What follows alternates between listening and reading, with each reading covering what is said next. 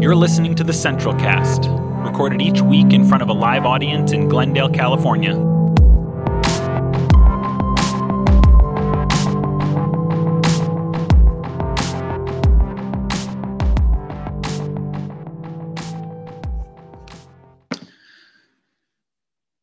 It's so good to see all of you guys here already, and I know that some more of you are going to be trickling in, but as we get started, I did of course want to remind everybody that we will be taking communion in the service, and so if you would like to participate, we use whatever elements that we have in our homes and that are convenient as we're taking communion here at Central, especially as we're doing this spread out across Los Angeles and the United States and sometimes the world on Sunday mornings.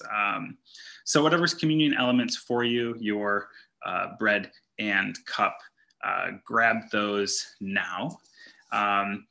And this morning is a Sunday that I am certainly looking forward to. If you follow us on Facebook, Aaron typically will post what he's going to be speaking about a few days before Sunday. And today our service is going to be focusing and centered around Rachel Held Evans.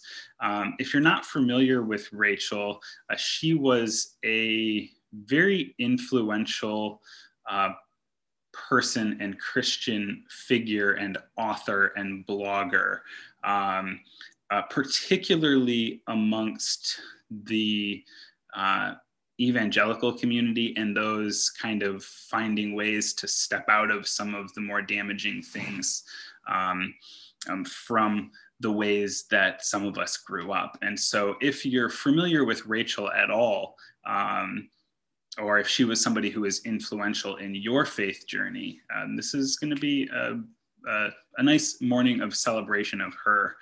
She died a couple years ago in her mid-30s from medical complications of things that were just kind of entirely shocking. I think it was a really surprise. There wasn't any major thing happening beforehand, and so it was a really big shock to the people who followed her, but especially for somebody who was such a huge advocate of justice and love and reconciliation. And for those of us who have gone through journeys of deconstruction, she was a kind of mentor and guide for many of us. And what I appreciated so much about Rachel, especially, is the way that, she could be angry and feisty at times in the way that she advocated for people who were marginalized. But she was one of the most loving and caring people that I can remember. And the way that she presented herself was just as a vessel of love for people who are in a process of transformation, but also for those who have been parts of systems of oppression. So she's just was an amazing advocate. And that's something that's certainly been important to this community as we become more and more a community of advocates. So this morning, as we start, I wanted to share just a brief introduction. This is from Sarah Bessey's new book, A Rhythm of Prayer. And Sarah is someone who, like Rachel, has been through those processes of deconstruction and really helps connect people who are in that journey together. She was a close friend of Rachel's as well. And I wanted to just read as we start this dedication from her book.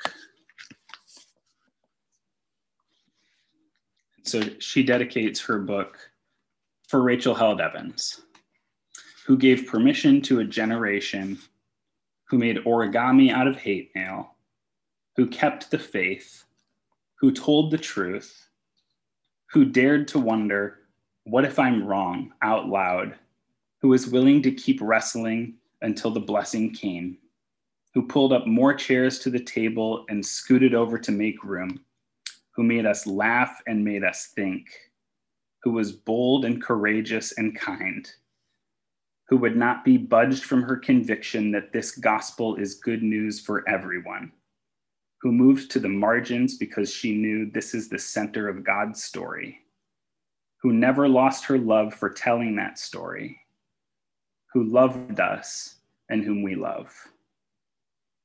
Ashet Shayal, woman of valor. Would you join me in prayer this morning?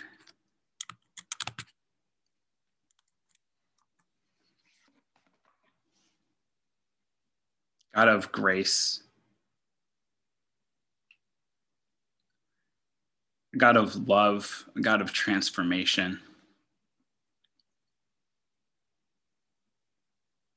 thank you for raising up servants who can lead us, who can show us what it means to embody love in the world.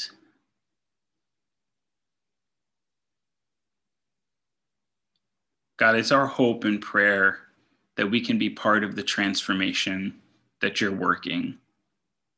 And yet, in order to do that, we have to be transformed ourselves.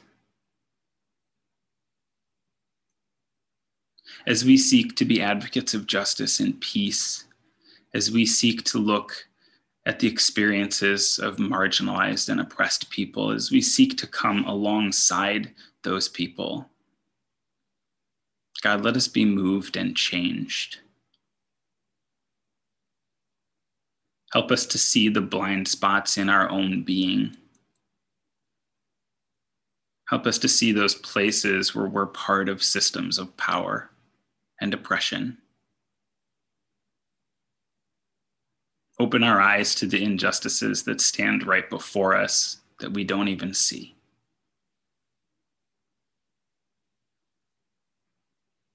And we're thankful for people like Rachel, so many others who've been influential in our stories, whoever those people are for each one of us. God, build us up that we can be a part of others' stories, that as we receive, that we can give back, that as others lift us up, we can help and support and raise up a new way of being your church in the world. We pray these things in Jesus' name. Amen.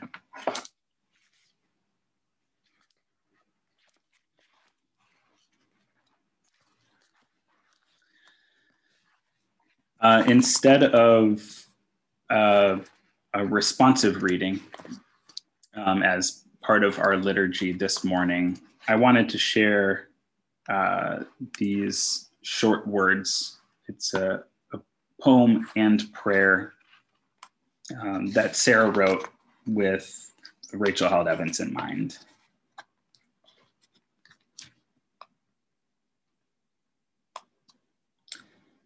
God of herons and heartbreak, teach us to love the world again.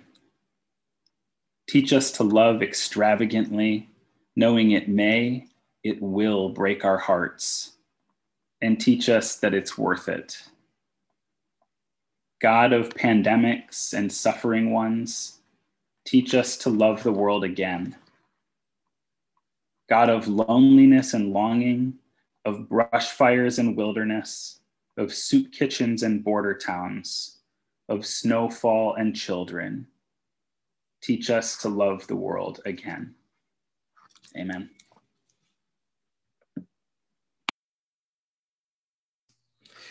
Thanks, Bob.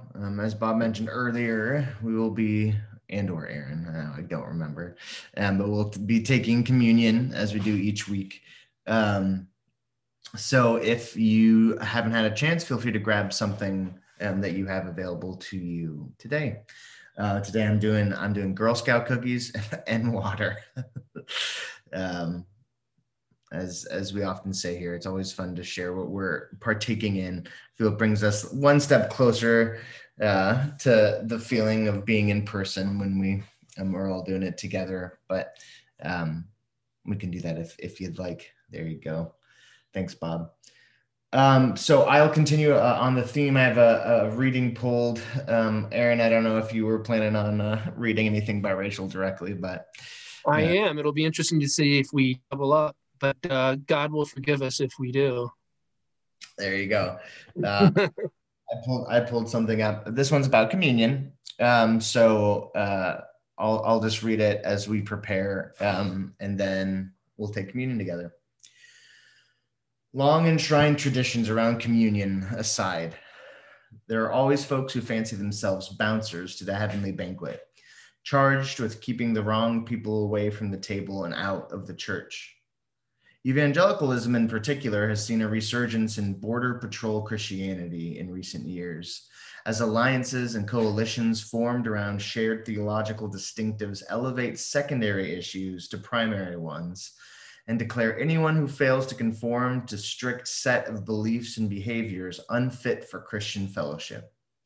Committed to purifying the church of every errant thought, difference of opinion, or variation in practice, the self-appointed gatekeepers tie up heavy loads of legalistic rules and place them on the weary people's shoulders. They strain out the gnats in everyone else's theology while swallowing their own camel-sized inconsistencies. They slam the door of the kingdom in people's faces and tell them to come back when they are sober, back on their feet, Republican, reformed, doubtless, submissive, straight. But the gospel doesn't need a coalition devoted to keeping the wrong people out. It needs a family of sinners saved by grace, committed to tearing down the walls, throwing open the doors and shouting, "Welcome, there's bread and wine. Come eat with us and talk. This isn't a kingdom for the worthy. It's a kingdom for the hungry." And then actually just before that piece, I want to close by saying another quote, and these are from Searching for Sunday. "This is what God's kingdom is like, a bunch of outcasts and oddballs gathered at a table, not because they were rich or worthy or good, but because they are hungry, because they said yes, and there's always room for more." As Bob talked about, I know Rachel is very influential for so many of us. She came and spoke at our church a few years back. And for me, these quotes are so emblematic of her entire approach. Throwing the doors open wide, adding more seats to the table, inviting everyone to come. So with that in mind, may that be our calling for our own lives and our own journeys as we take communion together. So I invite you to take the bread or the Girl Scout cookie or whatever you have today, and remember this calling as we do.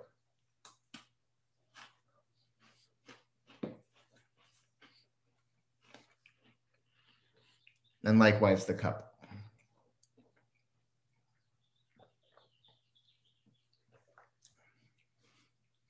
May it be so. Amen.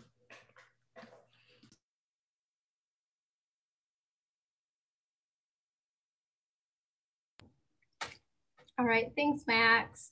So this week, the gathering is Wednesday at 7, and Filmosophy is Thursday at 6 p.m. via the Zoom link.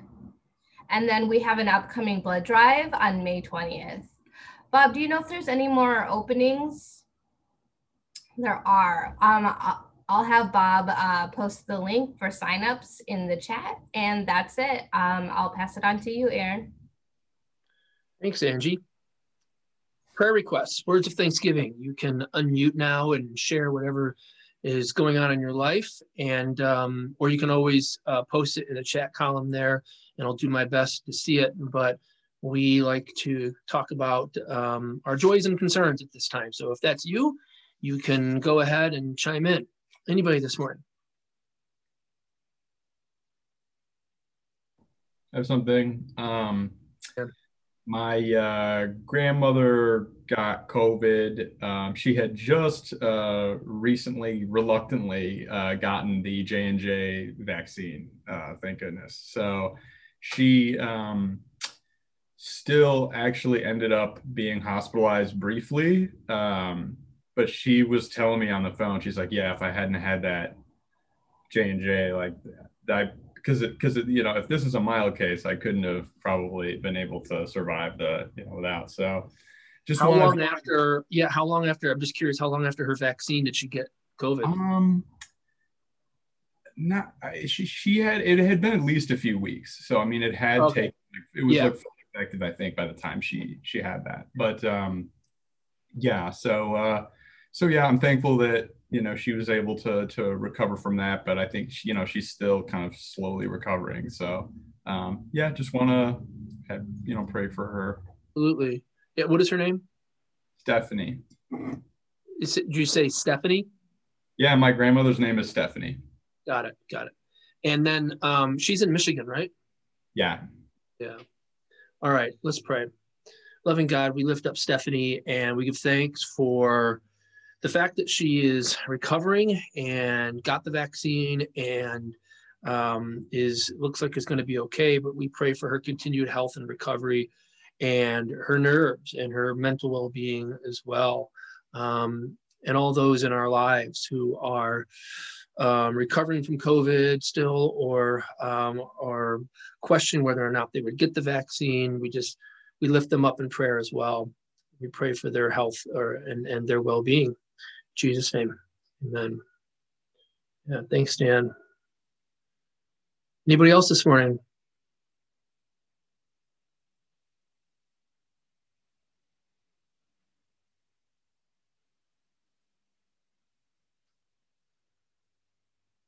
With that, Max, I'm going to hand it on over to you. Thanks, Anna, for adding that prayer request to the. Looks like it was added to the chat. We'll be keeping those prayers with us this week. Okay. Well, as we have often done, we'll use this time for meditation, for Lectio Divina, for pausing and taking a breath. So similarly, I'm gonna read a short snippet. If I didn't take what Aaron wanted to read before, I might take it this time, but we'll see. But just a short snippet, again, that I find so fundamental to our understanding, especially in this community, of what it means to be followers of Christ, or people of God, or people of the faith, or all the many phrases we use to try to describe what it is we do here and who it is we are. This one has always stuck with me and I think is fundamental. So I'm going to read it just a couple times, as we often do for Lectio Divina, often a practice used for scripture. But the first time, just listen, just hear. Second time, try to listen for a particular word or phrase. And then third time, try to synthesize what that is and what it's asking you to do. Here goes, by Rachel Health Evans. This one's from A Year of Biblical Womanhood. The first one is from her book Searching for Sunday. Hear these words. If you are looking for verses with which to support slavery, you will find them. If you are looking for verses with which to abolish slavery, you will find them. If you are looking for verses with which to oppress women, you will find them. If you are looking for verses with which to liberate or honor women, you will find them. If you're looking for reasons to wage war, you will find them. If you're looking for reasons to promote peace, you will find them.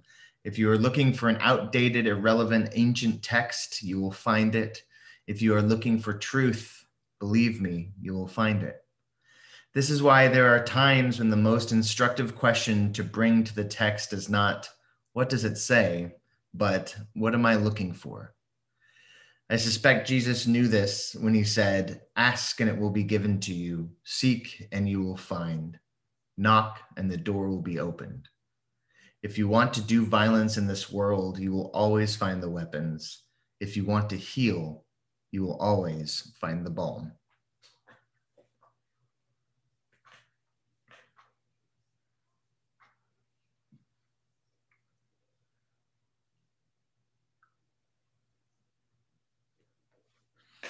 I'll read it again. If you are looking for verses with which to support slavery, you will find them. If you're looking for verses with which to abolish slavery, you will find them. If you are looking for verses with which to oppress women, you will find them. If you are looking for verses with which to liberate or honor women, you will find them. If you are looking for reasons to wage war, you will find them. If you are looking for reasons to promote peace, you will find them. If you are looking for an outdated, irrelevant, ancient text, you will find it. If you're looking for truth, believe me, you will find it. This is why there are times when the most instructive question to bring to the text is not, what does it say, but what am I looking for?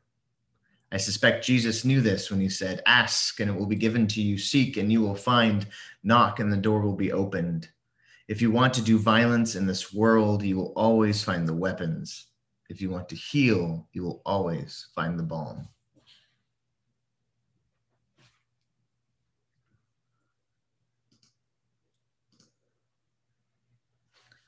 I would invite you to, you're welcome to, if you find it a helpful practice, you can share words that stand out to you, share phrases that stand out to you. You can share those in the chat. Please feel free to, or just jot them down on your own. And I'll read one final time. If you are looking for verses with which to support slavery, you will find them. If you are looking for verses with which to abolish slavery, you will find them. If you are looking for verses with which to oppress women, you will find them. If you're looking for verses with which to liberate or honor women, you will find them. If you're looking for reasons to wage war, you will find them. If you are looking for reasons to promote peace, you will find them. If you're looking for an outdated, irrelevant, ancient text, you will find it. If you are looking for truth, believe me, you will find it. This is why there are times when the most instructive question to bring to the text is not, what does it say, but what am I looking for? I suspect Jesus knew this when he said, ask and it will be given to you. Seek and you will find. Knock and the door will be opened. If you want to do violence in this world, you will always find the weapons. And if you want to heal, you will always find the balm. May we be people of healing. Amen. Thanks, Max. Would you post that in the chat column? I don't know if it's possible. Thank you. Yeah, I'm going to actually use that quote today, not in this talk, but I've got to go speak live at the assisted living home I work at, and I'm going to be talking about parables. But anyway, I'm going to share that quote because actually it feeds right into my other talk today. Thanks for helping me do that, Max. Yeah. So our Rachel Held Evans theme service continues here. Tuesday, I think as Bob mentioned, Tuesday, May 4th, May the 4th be with you, right? Marks the 2-year anniversary of Rachel Held Evans' death, who died at 37 from complications associated with the flu. A sobering reminder, actually, right? How dangerous even the common flu is. We can all imagine if Rachel was alive today, what she might be saying to those Christians who are anti-maxers or maskers or anti-vaxxers, downplaying the significance of this pandemic in the name of faith, in the name of God, right? She was never shy of commenting on current affairs, or she was never shy of getting political, especially when the church was involved. And my remarks today about her will be relatively short. I just want to stimulate a conversation more than anything else about her impact, her work, and maybe about the development of what's been labeled post-evangelicalism or progressive Christianity, the Christian left, as I think she was a major luminary and leader of that. Many of you know who she was. Some of you may not, and this brief talk will serve as an introduction to her work and legacy. She will be remembered as one of the most important progressive Christian voices of our generation, in my opinion. She was a brilliant writer, a brilliant speaker, and some of you may remember, as I think Bob mentioned earlier, she spoke at Central back in 2015, which feels like a lifetime ago. So some of us knew her. and had multiple interactions with her. I want to read an email that she sent to me after she spoke at Central. She sent me an email the next day because I think it's relatively short, and I think it shows us kind of who she was. She wrote, "Aaron, I had a wonderful time at Central Avenue last night. Please tell Emily that I am already loving the soaps and oils she gave me. The lavender goat's milk soap is my favorite. Amazing how one whiff relaxes and comforts. If we could figure out how to give everyone on the planet a bar of that stuff, I think we could achieve world peace. The care she put into pulling all that together really meant a lot to me. Blessings on your ministry. Thanks for making me feel so welcome, Rachel." You know, that's who she was. She was just really a genuine and kind person. Her career, you know, really took off, but she started as, you know, just a blogger. I don't know if I want to put it that way, just a blogger, but she started out as a blogger around 2005, writing about deconstruction and critiquing evangelicalism. She gained quite a following on her blog, and in 2008, signed a book deal with Zondervan, which is like, you know, if you know the big Christian publishing houses, you know, Zondervan is really at the top. She signed a book deal with Zondervan for her first monograph titled Evolving in Monkeytown, which was about her spiritual journey growing up in the Bible Belt and evolving away from fundamentalism and embracing a more progressive faith that gives space to questions and doubts. Now, the title of that book is important because it comes from the fact that she grew up in Dayton, Tennessee, this small town, but it was the infamous, the location of the infamous Scopes trial in 1925, or as it's also been labeled, the Scopes monkey trial, which caught national attention at the time for being about a public high school teacher who was prosecuted for teaching Darwin's theory of evolution in the classroom. The trial was picked up, remember this was 1925, it was picked up by all the major newspapers in the country and even aired live nationally on radio. And it was like the O.J. Simpson trial of its day, as it was seen as this great contest between faith and science. One could actually trace the current culture war, the current culture war today between evangelicals and secularism back to the Scopes trial, as it really was a seminal moment in U.S. history, kind of solidifying and demonstrating the power and the influence of conservative Christians in the public square, and solidifying and demonstrating the power of America's unique brand of Christian fundamentalism as a cultural force to be reckoned with. So Rachel very much traced her spiritual roots to that moment in history and how it shaped and informed her family's worldview, her hometown church, and the greater American Christian culture she grew up in and came out of or was still a part of. Her own deconstruction would be very much about needing to find an intellectually honest faith that didn't throw science out the window. She was very concerned about that. Like so many of us, she found the church's disregard of natural history and the church's disregard of scientific facts to be utterly devastating for the faith, and proof positive that the church was deeply dishonest, which in turn fed into the church's authoritarianism, its sexism, its racism, and its homophobia. I think she saw all of that as connected. And yet she believed that the church could still be a healing place and a positive force for good in the world if it could just get out of its own way. I think she was still deeply committed to Christianity, still deeply committed to the church. I think she wanted to, in essence, save Christianity from itself. So these were her roots and the foundations of her work, in my opinion and study of her. But it was her second book that really put her on the map. It was her second book that really propelled her in the national spotlight, and it was called A Year of Biblical Womanhood. Max read an excerpt from it earlier. I think many of us are familiar with that work. It became a New York Times bestseller. It was all about critiquing the idea of biblical womanhood and evangelical sexism, critiquing Christian patriarchy and traditional gender roles. And this is really the biggest part of her legacy, I think. She helped a lot of women believe that they have an equal place in the church. I think she showed a lot of people that women leaders, particularly women pastors, can be just as called and gifted as men. But her legacy was really so much bigger than that. It was intersectional. It wasn't just about challenging gender roles, but about challenging, racial injustice, talking about economic justice.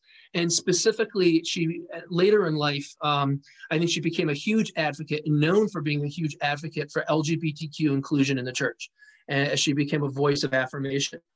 I remember hearing her speak in 2014 at the Gay Christian Network Conference in Chicago, now called the Q Christian Conference. This was, I looked this morning back at my emails just to verify the date, and it was January of 2014 that I heard her speak. She delivered a keynote address at that conference, which was a really big deal.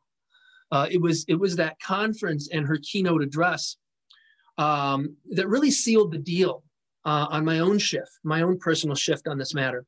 It was actually on the flight home from that conference that I decided to become a fully affirming pastor and to prepare a talk at Central for the next week where I would come out, as it were, as an affirming pastor. Don't mean to borrow that term, coming out, but that's just what came to mind. I remember a soundbite from her talk that day in Chicago that has stuck with me these many years. And keep in mind, this talk was to a room of about 1,500 LGBTQ Christians. She said, the gospel is scandalous, not because of who it keeps out, but because of who it lets in. The gospel is scandalous, not because of who it keeps out, but because of who it invites in. Those words had a really big impact on me. And I think she was deeply influenced in her own work, in her own story. I think she was deeply influenced by what's called liberation theology, which comes from the 1960s, specifically South America. And the idea, it's this idea that the gospel is fundamentally about and it is good news first and foremost for the poor and the oppressed. The gospel is about justice and equality and inclusion, especially for those on the margins, especially for those who have been told by the powers that be that they are less than because of their race, gender, sexuality, class. The gospel for her was not about getting to go to heaven when you die. That's a very important thing to understand about Rachel's faith. The gospel was not primarily about getting to go to heaven when you die and being saved from hell. When she spoke of Jesus' resurrection, she never made it into an otherworldly thing. For her, the resurrection was not about going to heaven and escaping death. She always contextualized it as a way of living today. It was about new life for today, victory over the unjust and oppressive systems of this world, be they political or religious or both. And she saw them as always intertwined, and rightfully so. This was her Christian faith. This was her faith. And in this way, I think she showed us that one's faith can undergo a kind of radical deconstruction and not just survive that shift, but thrive in the aftermath. She showed us that this understanding of Christianity isn't some newfangled, progressive, postmodern offshoot, but this is, in fact, Christianity, fundamentally, you would say. And she showed us that the church has to embody this understanding of the gospel, this Christianity, in order to have a meaningful voice today. So there's so many things of her that I could read this morning, and Max, you'll be happy to know that you did not read my quote. It's good that we're reading a lot of Rachel this morning. But one of my favorite quotes is this one, and I'm just going to read it once, and then I'll open it up for convo. And this is from her third book, Searching for Sunday, which was about kind of her vision for what the church could become or should become. She wrote this: We're tired of the culture wars, tired of Christianity getting tangled with party politics and power. We want to be known by what we're for, not just what we're against. We don't want to choose between science and religion or between our intellectual integrity and our faith. Instead, we long for our churches to be safe places to doubt, safe places to ask questions, and to tell the truth, even when it's uncomfortable. We want to talk about the tough stuff: biblical interpretation, religious pluralism, sexuality, racial reconciliation, and social justice, but without predetermined conclusions or simplistic answers. We want to bring our whole selves through the church doors without leaving our hearts and minds behind, without wearing a mask, end quote. So that's Rachel. And I'm curious to hear your thoughts this morning about what she wrote and her legacy. I'm curious about hearing what she's meant to you. How has she influenced you? How do you understand her role in our generation? How do you find her place in history? Or, how do you understand her role in our subculture of, ex-evangelicals, or progressive Christianity? What do you think her lasting impact will be? Let's talk about her work and her influence and impact on us. Does anybody want to get things started here?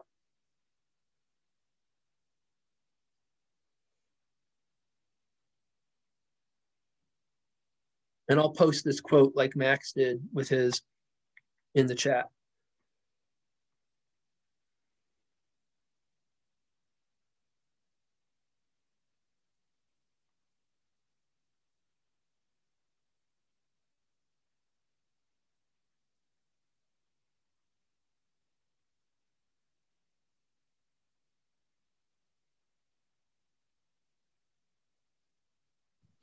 I was just going to say, the word, a word thrown around a lot in a lot of Christian circles for a long time is the idea of like a prophet. And I really feel like she was. And in many ways, similarly, I guess, to, the ones we read about, right, in the Bible and scripture and stuff, it's not that the message was that complicated. Like, that's what I always come back to with Rachel, is like, it's so incredibly simple, yet it's like the most fundamental, powerful thing that caused so many waves and so many people upset. And because at the core of it, it's disrupting power structures, and especially as a woman in the evangelical South, in the what she called it, the buckle of the Bible Belt, right? Like, she was cast aside as this, radical, like, oh, we don't need to listen to her, when it's such simple, incredibly Christ-like truth. That's what I just always come back to with her. She had such a gift of taking just eternal truths and just putting them so plainly in a way that when you read it, if you actually are open to hearing it, it's really hard to argue with. So I, of course, I'm so sad that she's no longer writing new things, but what she left us with, I think just needs to be spread as far as it can be and heard. Those are just my reflections on her. Yeah, thanks, Beck. She was in a sense, she really belonged to us. I mean, she was a millennial progressive Christian, and in that way, prophetess. I think that's a proper way to locate her voice as a prophet. One who cries in the wilderness. In exile in this progressive Christian ex-evangelical landscape. That's really where she was located. I thank you for contextualizing it like that. That's really good. Other thoughts, reactions, her impact on us, or on you specifically.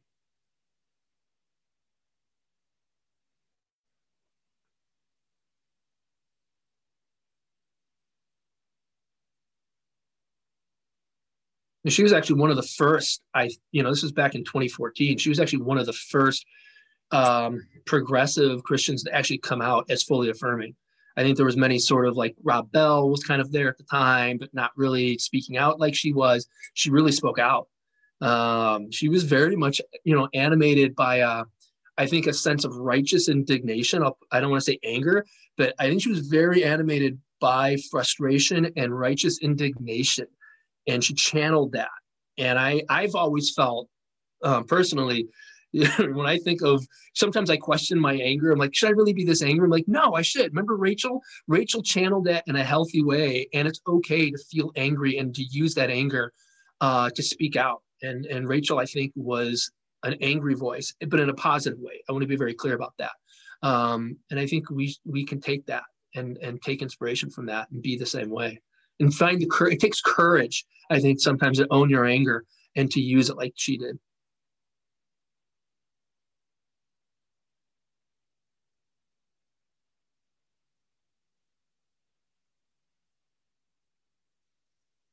Yeah.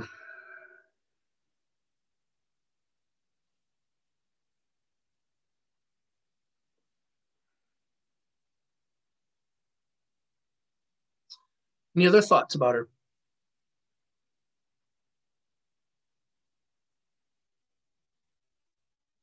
I'm curious to hear if there's any women in our midst that read A Year of Biblical Womanhood and have it like change them in any way, or I guess help them in their own journey.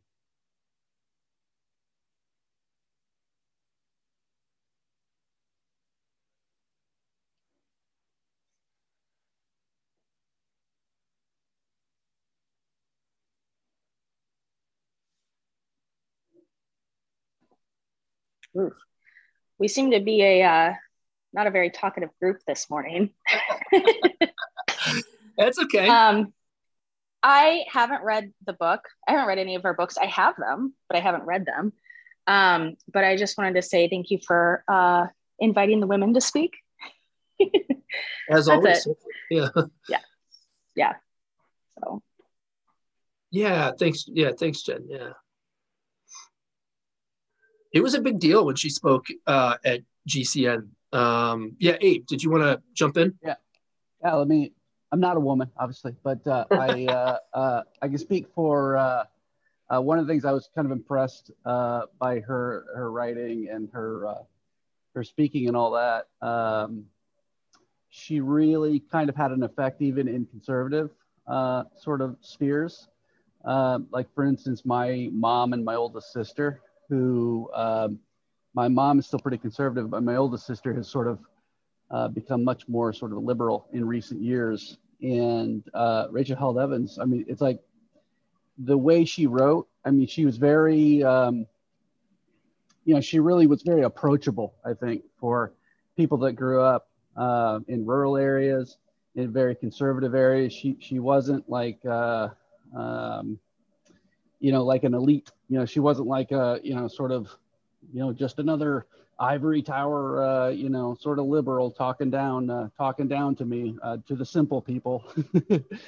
She really had a very approachable kind of manner and way of speaking, very funny, and that kind of thing. And I think for that reason, her message was really just spread so much farther because of how genuine she was. I was personally really kind of surprised. Not only that I enjoy her writing, but I was surprised at how, like, again, that it's just like my mom had read, I can't remember which one it was. It was one of her books, but I was kind of like, just shocked. And she really enjoyed it, even though she's still quite conservative. But there's still so many aspects of her writing and her point of view that resonated even with my mom, who had been in, and still is in very conservative Christianity. So that's really interesting. Yeah. And I think you make a really great point there. Her ability to kind of still speak from that location of Dayton, Tennessee, I think was really what made her as powerful as she was. She literally sounded like almost every woman I went to college with, and I went to college in Nashville. I mean, she really sounded that way, but she was absolutely a brilliant writer, was able to communicate kind of very difficult and some complex ideas in simple ways, as Max said. I mean, she really put things simply, but when you look at her actual, what she was saying and where it was coming from, these were sophisticated ideas. I mean, these were she was really smart, and she had a reputation even in high school when she was just a girl from Dayton, Tennessee, as being like the youth pastor's worst nightmare in a way. I mean, he loved her. I mean, he talks about her even today, her youth pastor. But she was the person. I don't want to say girl. She was the person in youth group that was questioning everything and was challenging assumptions constantly.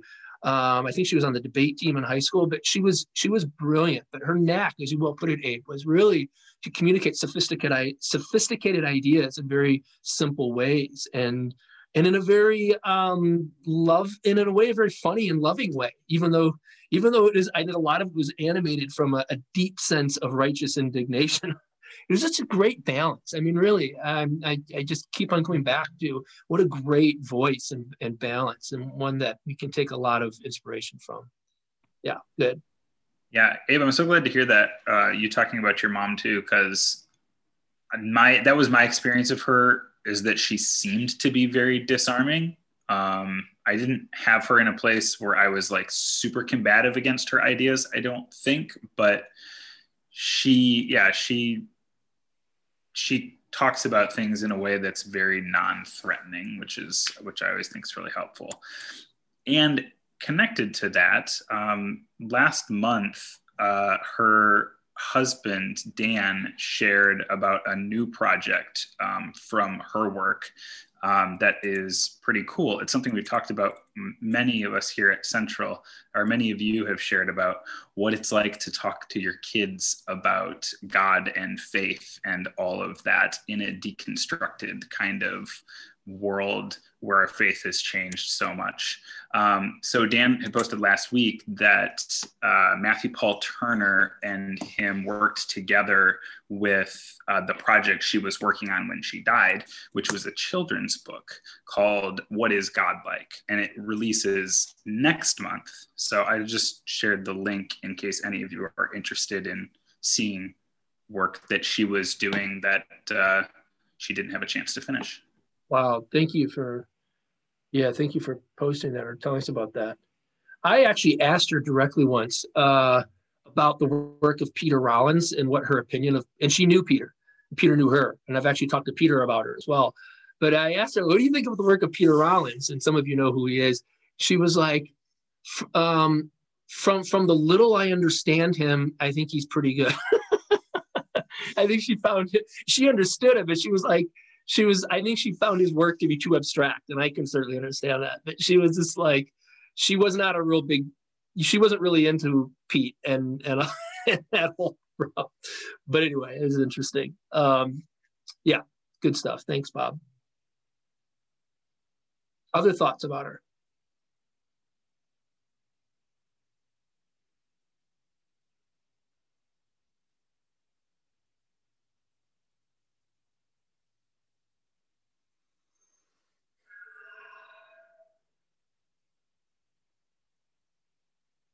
Yeah, I think she also helped us understand ourselves as, millennial, Gen X, progressive Christians in a political way too. I think she helped us find our political voice. And I think that's an important thing to remember, that she helped us articulate political theology, as it were.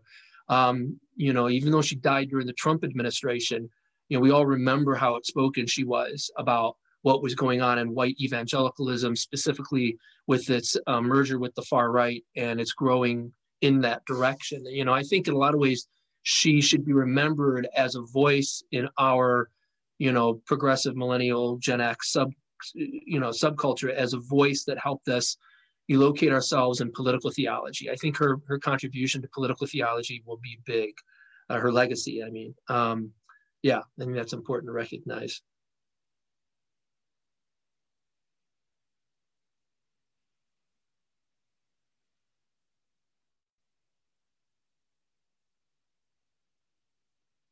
Any other thoughts before we conclude today?